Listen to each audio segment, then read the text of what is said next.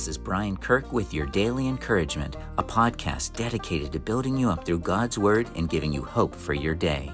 I'm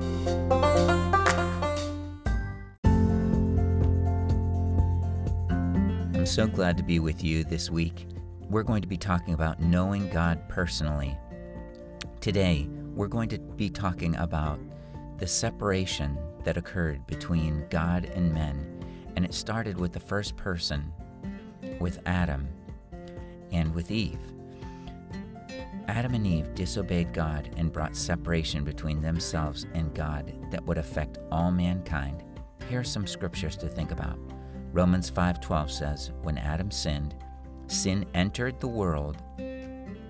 Adam's sin brought death, so death spread to everyone, for everyone sinned. Romans 3:23 says, for everyone has sinned, we all fall short of God's glorious standard. And Isaiah 53:6, the first part of it says, all of us like sheep have strayed away. We have left God's path to follow our own.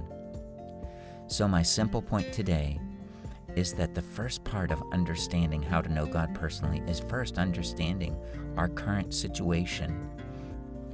So this is the starting point for all mankind. We are in a situation of being separated.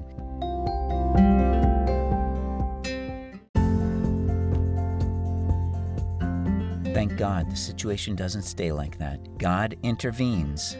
But for today, we need to understand and grasp that we are separated from God because of what Adam and Eve did. Listen tomorrow, and we'll talk about how God intervened and gave us hope. Let me pray for you. Heavenly Father, to understand your hope and to understand what you did for us, we need to first understand that we are broken without you, that we are fallen, that we have been separated from you. So God, I pray that people would have a desire to listen for the hope that we have. And I pray, Lord God, that you would speak to them today. Draw them to yourself.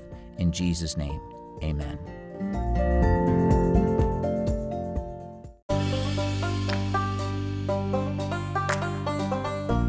I hope that you've been encouraged today to follow after Christ as his child. If you'd like to share your comments by leaving an audio recording and you're using the Anchor app, you can do that just by clicking on the message link. You can also email me at yourdailyencouragementkirk@gmail.com. Again, yourdailyencouragementkirk@gmail.com. I'll try to respond to you as quickly as possible. And ending with the creed of the beloved, I am not what I do. I'm not what I have. I'm not what people say about me. I am the beloved of God. It's who I am. No one can take it from me. I don't have to worry. I don't have to hurry. I can trust my friend Jesus and share his love with the world. May the Lord bless you, keep you, and lead you in every way today.